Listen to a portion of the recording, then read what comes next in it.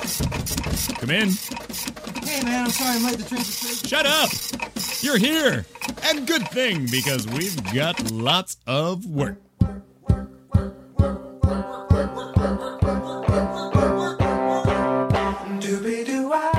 It's Employee of the Month with Katie Lazarus, the talk show featuring unforgettable guests with incredible jobs.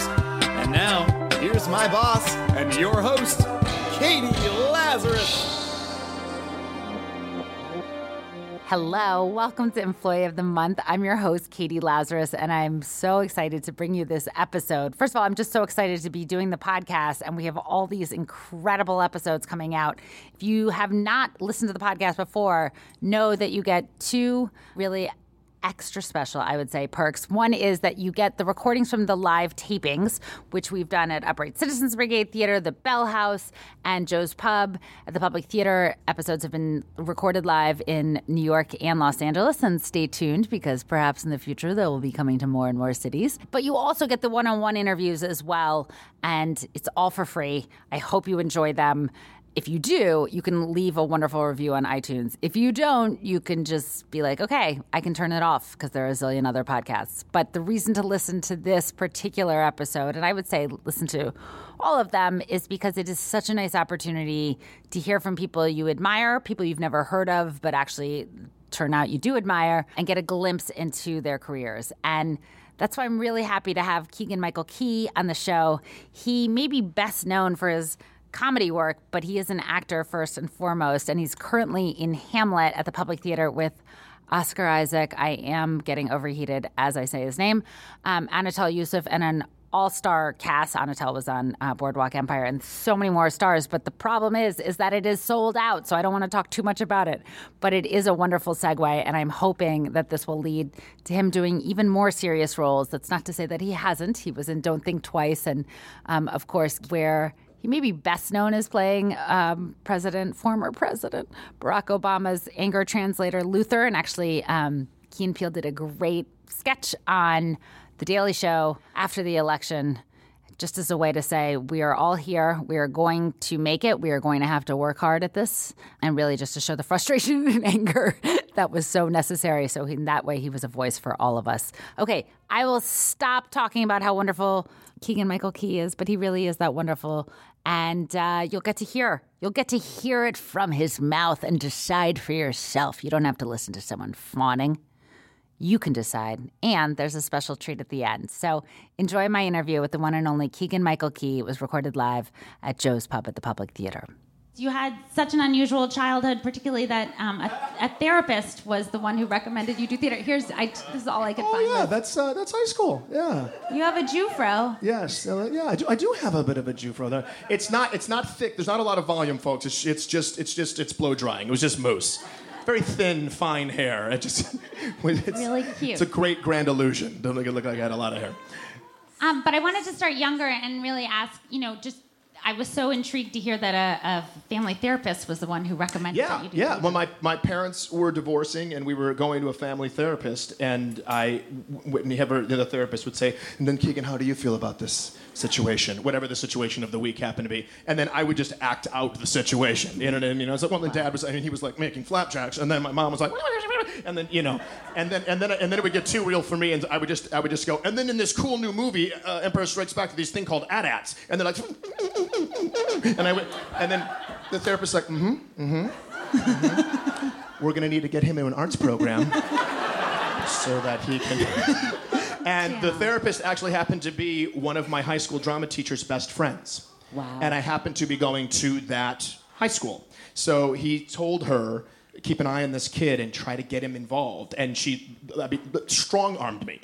I was walking past the choir room, and she took it to heart. And so I did the musicals and shows in high school, and then you get bit by the bug early, and you're just like, and it doesn't include mathematics. I'm in. Yeah. It seems like it was such a salvation because I'd heard that you didn't, which I had a miserable childhood, but I'd heard that you weren't as happy. Not the happiest kid that ever lived. Yeah. Not the happiest kid. Yeah. I lived in. I grew up in Detroit, and I went to school in a relatively rough neighborhood called Detroit. And in our community, sometimes people are not used to doing it, but are not encouraged to share their feelings. And when you come from a family where both of your parents are therapists, it's like you want to share your feelings and your emotions, and other people are like, I don't know what this motherfucker's doing. You know, other kids were not communicating, me and the other kids, so it was tough. But this was the right line of work, you know, obviously in the long run. I can't imagine like having those tools at such a young age. Like I feel like they gave you really great tools to deal with. You can tell me that that's not true. You would think so.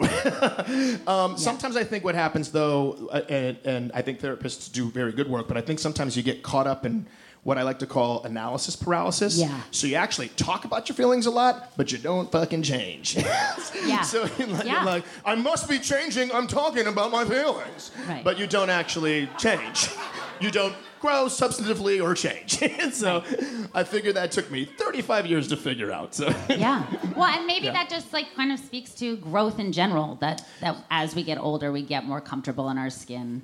Well, yeah. Hopefully, or hopefully you realize that everything that happens that's here and not here isn't a complete and utter disaster. Yeah. But this is not a complete and utter disaster. Like, oh, everything's fantastic. You know, I think as you get older, life can still be exciting and fulfilling. It just flattens out a little bit because you've had more experiences. So you're not just freaking out every time something bad happens. You know, and it's like, what, the energy bill went up $50. What? You know what I mean? Right. Bro. Right. That's what we say in Detroit. Bro. Yeah. So they don't say it anywhere else in America. I always felt it was odd that I was baptized because I'm 100% Jewish, but I was curious with you. You grew up Catholic? Yes, very Catholic. 16 years of Catholic school. Grade school, high school, and college. Catholic school, yes. Here to tell the tale. So, but my parents my father converted his entire family. My grandparents, my aunts and uncles, everybody to Catholicism. And my grandmother had the very amazing distinction of being the president of the Black Catholics of Utah. Large, thriving organization. She was president of. Very proud of her. Went to the Black Catholic Caucus. The only member representing her state, but it was everything was great. She was great. Yeah, so we were raised Catholic. Yeah, it was a big thing.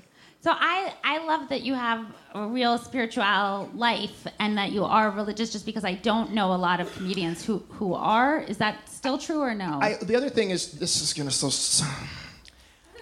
snotty. I would not really call faithful. myself a comedian. Yeah. I would call myself An actor that sometimes does funny stuff. So that there's a different sensibility to a person who is a stand-up comedian. Yeah. And which is funny because Jordan and I still hear that all the time. Man, when y'all do them stand-ups, that's my shit. When y'all do them stand-ups, I'm like, I've never done stand-up. Yeah. So I've never done it. But you're sitting right now. Right. Yes. Yeah. Exactly. Right.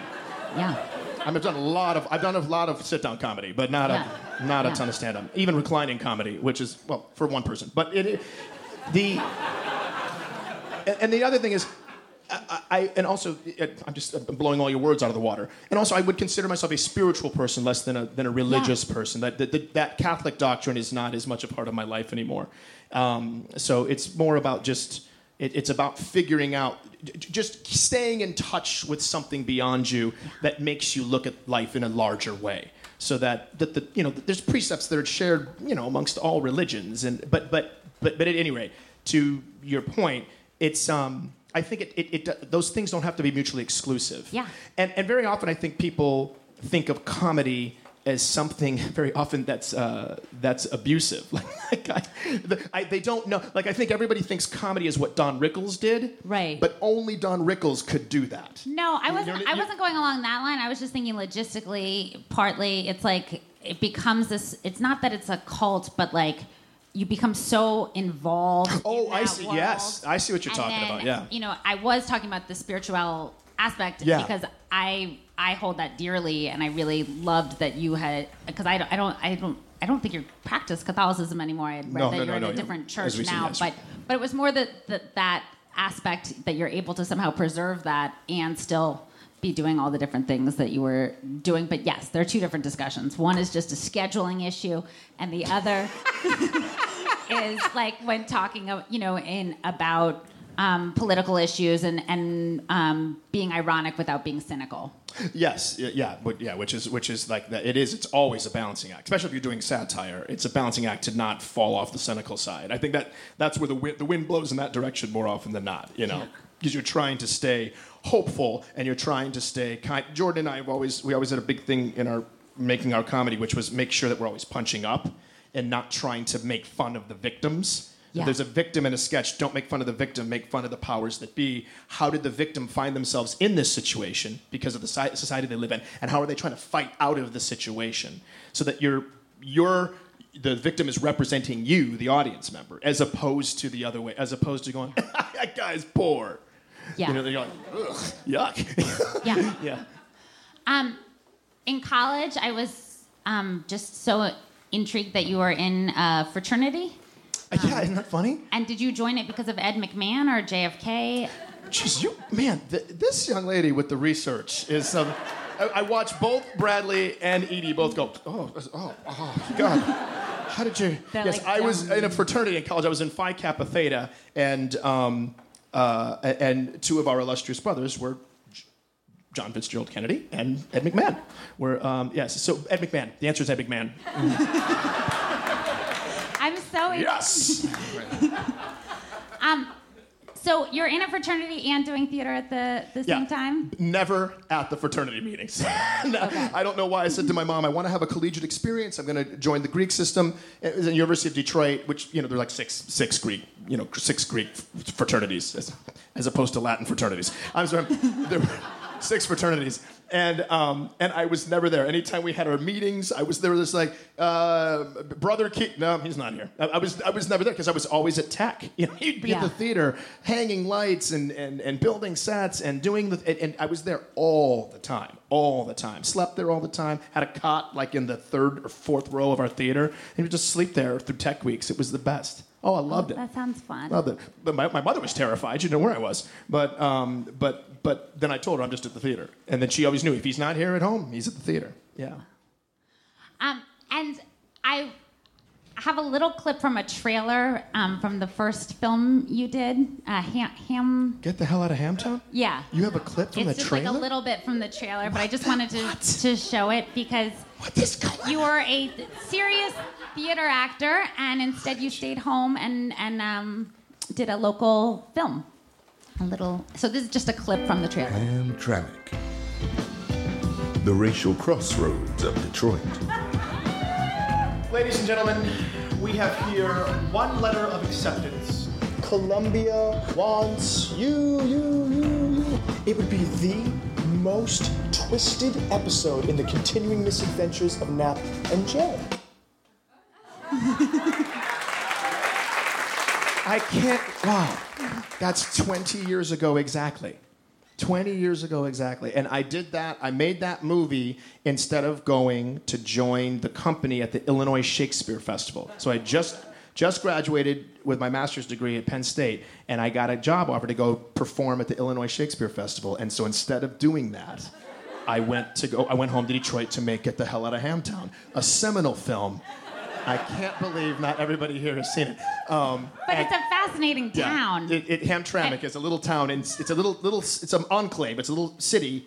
It's a municipality inside of Detroit. Has its own fire department and mayor and police and everything. And I lived there for 7 years after school, and my friends had written this script, and so I did the movie. So I did this movie, Get the Hell Out of Hamtown. Yeah. It does come full circle now. I'm bouncing around, if that's okay. Bounce. Straight bounce!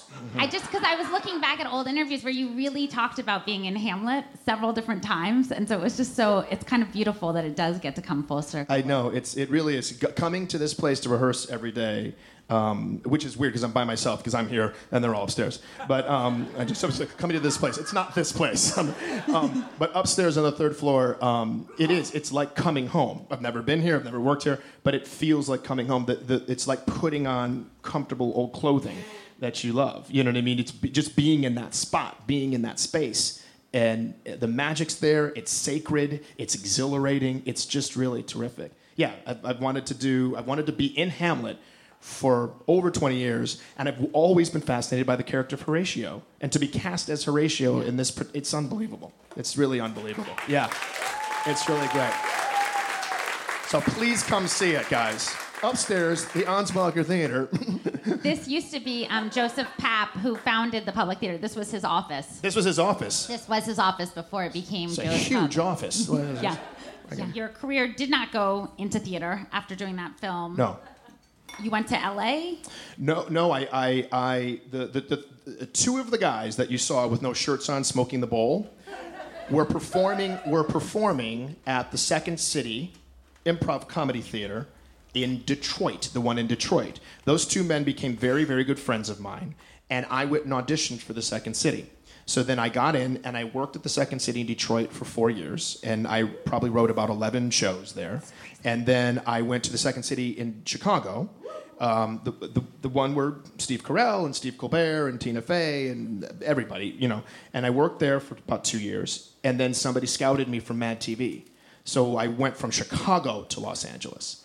And then I was on Mad TV and wrote tons and tons of sketches with Jordan at Mad TV. That's where we started working together. I also loved hearing that you worked with Scott Adsit at... Oh, God, the greatest. At Second City, which you guys may recognize from 30 Rock.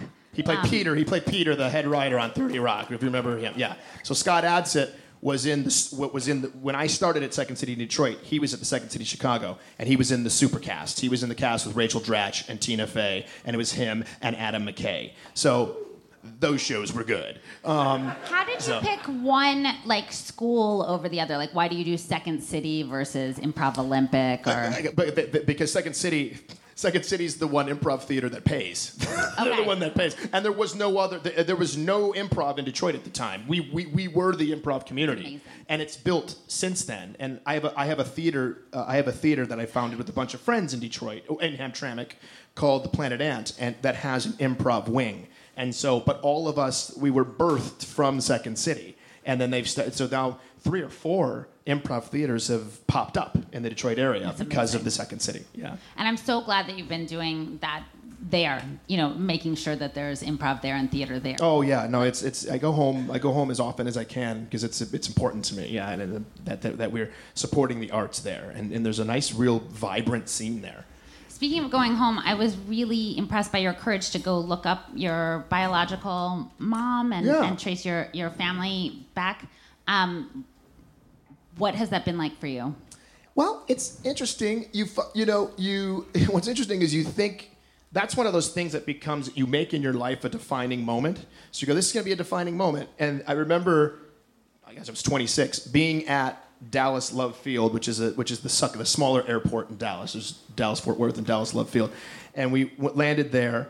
And I remember getting off the plane, and it was like I expected Oprah to be there in a ticker tape parade or something like that. Yeah. And it wasn't. You just meet this person. But then what ends up happening that's interesting is that person cannot solve your problems. You think all your problems. I did it. I met my birth mom. Now I'm psychologically well. And it doesn't work that way. It's like you can do anything you want, and at the end of the day, it sucks because you got to do the work. If you want to get better, you got to do the work. Yeah.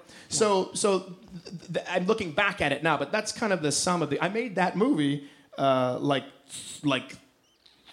months or 4 months before I met my mother, my biological mother, and so it was fascinating. I got to see where some of my genetic behaviors come from. One time I was having a conversation with my mother, and I simply did this. My nose itched, and I simply went like this.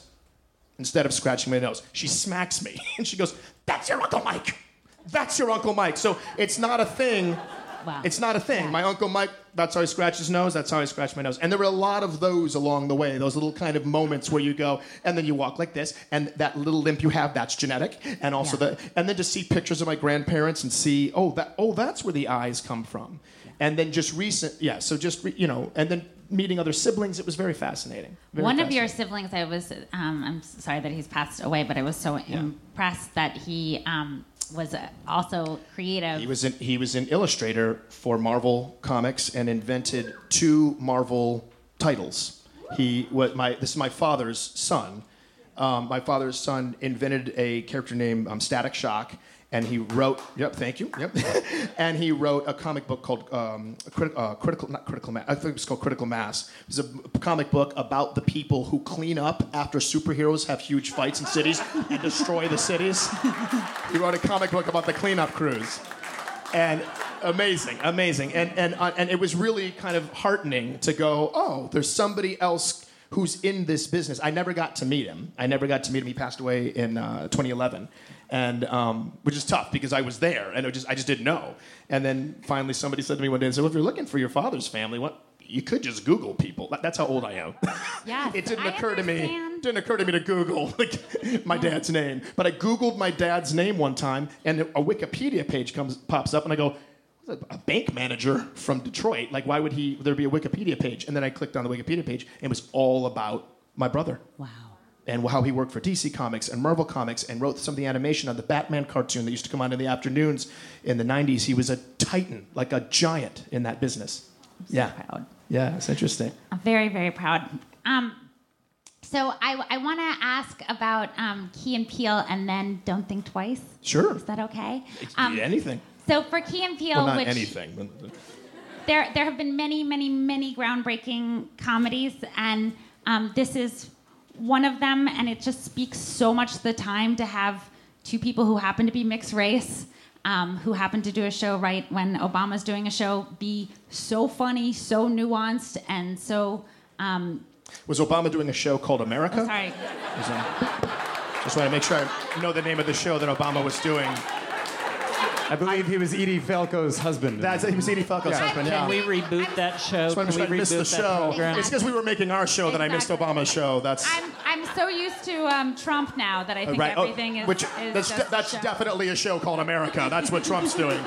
This thing's got way better ratings than The Apprentice. Yeah. But Cheapers. I wanted to ask when you started writing for Obama for the press. Oh, for the White House Correspondents' Dinner. Yeah. Like, and giving him notes and stuff. Like, how much leeway did they give you? First of all, I love that you didn't dress up for the. I guess. No, not for the rehearsal. By the way, I had my hood up and I was standing outside the visitors' entrance of the White House, and I had to call my contact. So I'm standing out here straight, looking like a terrorist. So you got to get me in an entrance real quick. They come woo, and pick me up, So, and they sound the same. You're right, Bradley. They're always like, that's how they sound. Just got to run the Secret Service. But there's no leeway. There was no leeway. I learned my lines and I learned his lines. Because I thought on the off, he's Superman. But on the off chance that he forgot a line, I'm like, no, I got to have this thing backward and forward. And so what happened, this is me telling him not to swear in a moment, because he was about to swear. What kind of crazy bull? And then I stop him from swearing. But so I didn't dress up till later. And then, this is the map room. We're in the map room. We're in FDR's favorite room. They still have all these maps that he drew on during World War II. We're going to go in here, then the generals are going to go in here. And then it was amazing. And he comes into the room. So Obama comes in the room and he's like, oh, there he is, Key. There he is. And I was like, how you doing, sir? And there's lots of daps and we just gets real black real fast. And he said, because between the two of us you get one full black person. So that's as black as it gets. And so he goes behind the podium and he's got his script. And he goes, no, come on now, we got to keep it together. Take this thing seriously. And I was like, yes, sir, I'm going to take it seriously. He says his first line, ladies and gentlemen, we're here at the White House Correspondents' Dinner. We're doing the thing and la, la, la. And I go, hold on to your lily white butts. And then he cracks up. And then he goes, oh, shit, you got me. Amazing. I've watched it multiple times. It was a lot of fun. And I was so tired that day. I had done a night shoot. I'd worked from 5 in the afternoon till 6 in the morning the night before in Georgia. So I flew up to D.C. Wow. I was way too exhausted to be nervous. So it was like I was walking onto the dais and I went, oh my fucking God, I'm at the White House Correspondents' Dinner. And it's too late now, I'm doing it now. You're doing it, dude. You're walking on the stage. I really recommend everyone watch it because it's unbelievable. It was great. It was a lot of fun. Luther is incredible. I wanted to show a little quick clip from Don't Think Twice because it's such a well-done film about the improv world, and also I just loved the segue back, I believe, for you to be doing more dramatic roles. Yeah, it was a perfect segue. So we're just going to show a little clip. Hello, my name is Liam Neeson. If it's money that you're looking for, I've got none. I've used all of it. The last 6 times my daughter was taken. I mean, didn't you find it very easy to kidnap her? No, you and I should sit. Let's go over there. God, are we glued here? We're glued here. Can we have a stationary table? Can we get a table that doesn't move? Nobody answers. It's business. Does it wobble here? What? What? Get up and move the table, son. What? No, I wouldn't want to You never take want the to sun. I move want to put my feet on Feet on it. Can't we get a stationary table? Can't we get a stationary? Nobody listens in this. Nobody. If one hair on her head is harmed, what, she's dead? Okay, well, to be quite honest, there's a bit of relief there. So I was thinking about doing Jenna Rollins Yeah. from A Woman Under the Influence as an umpire. Okay, well, that was obscure in 1974, but okay. Yeah. Nick, you're out. What do you mean I'm out? How can I be out? You missed the base. You're out. I missed the base. I didn't even swing. Rain delay. I'm telling you, I didn't swing at the ball. But you have to do the Porches things, too. Porches. We have aluminum porches. Enclosed. So that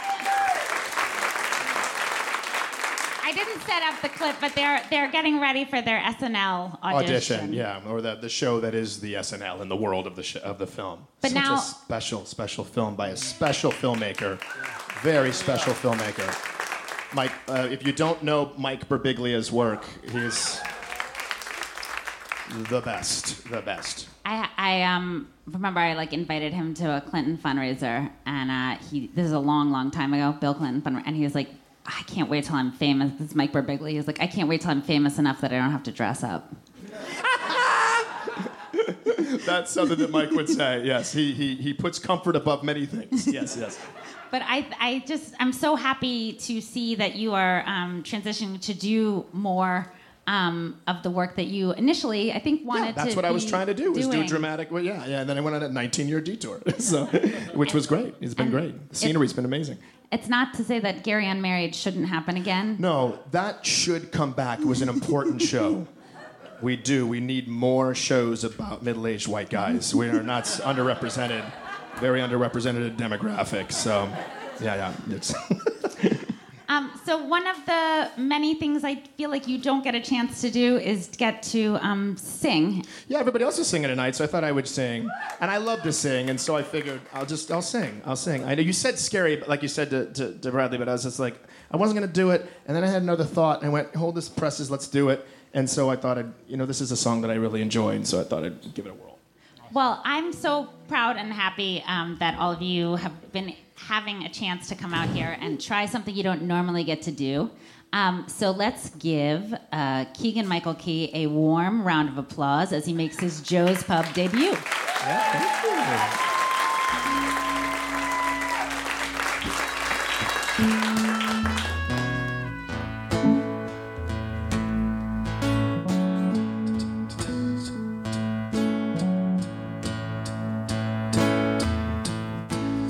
Used to spend my nights in a ballroom.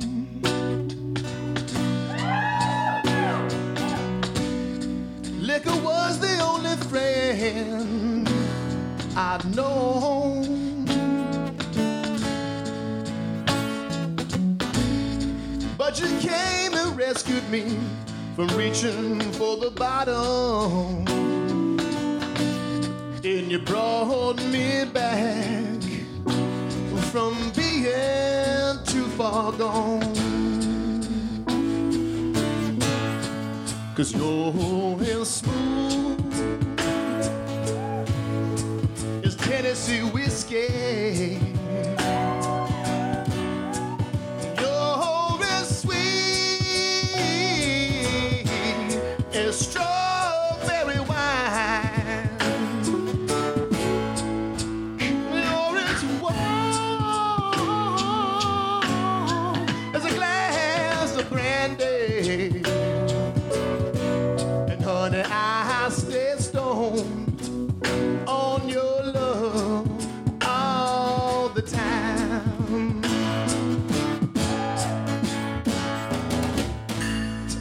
Used to look for love in all the same old places, but the bottom of the bottle was always dry.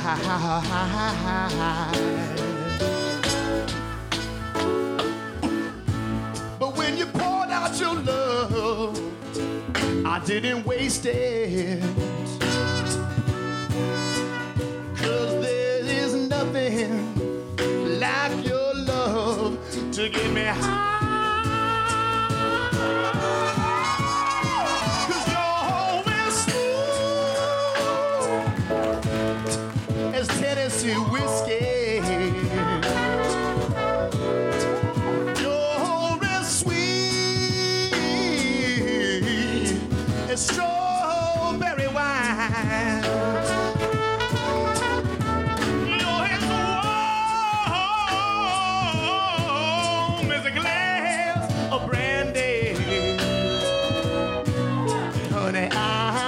Stoned on your love all the time. 'Cause you're as smooth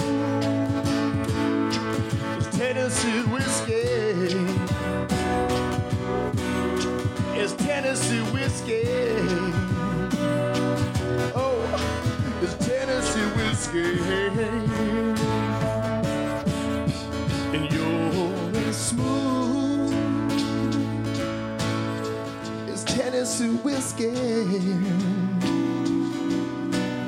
It's Tennessee whiskey. It's Tennessee whiskey.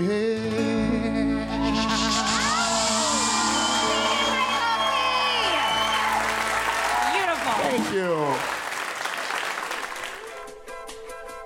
Thank you for listening. Thank you all for tuning in. If you enjoy the show, please go to iTunes and leave a nice review. I want to thank Rob Schulte, ACAST, Nora, and all of you. I'll talk to you next week. I'm Katie Lazarus. Talk soon.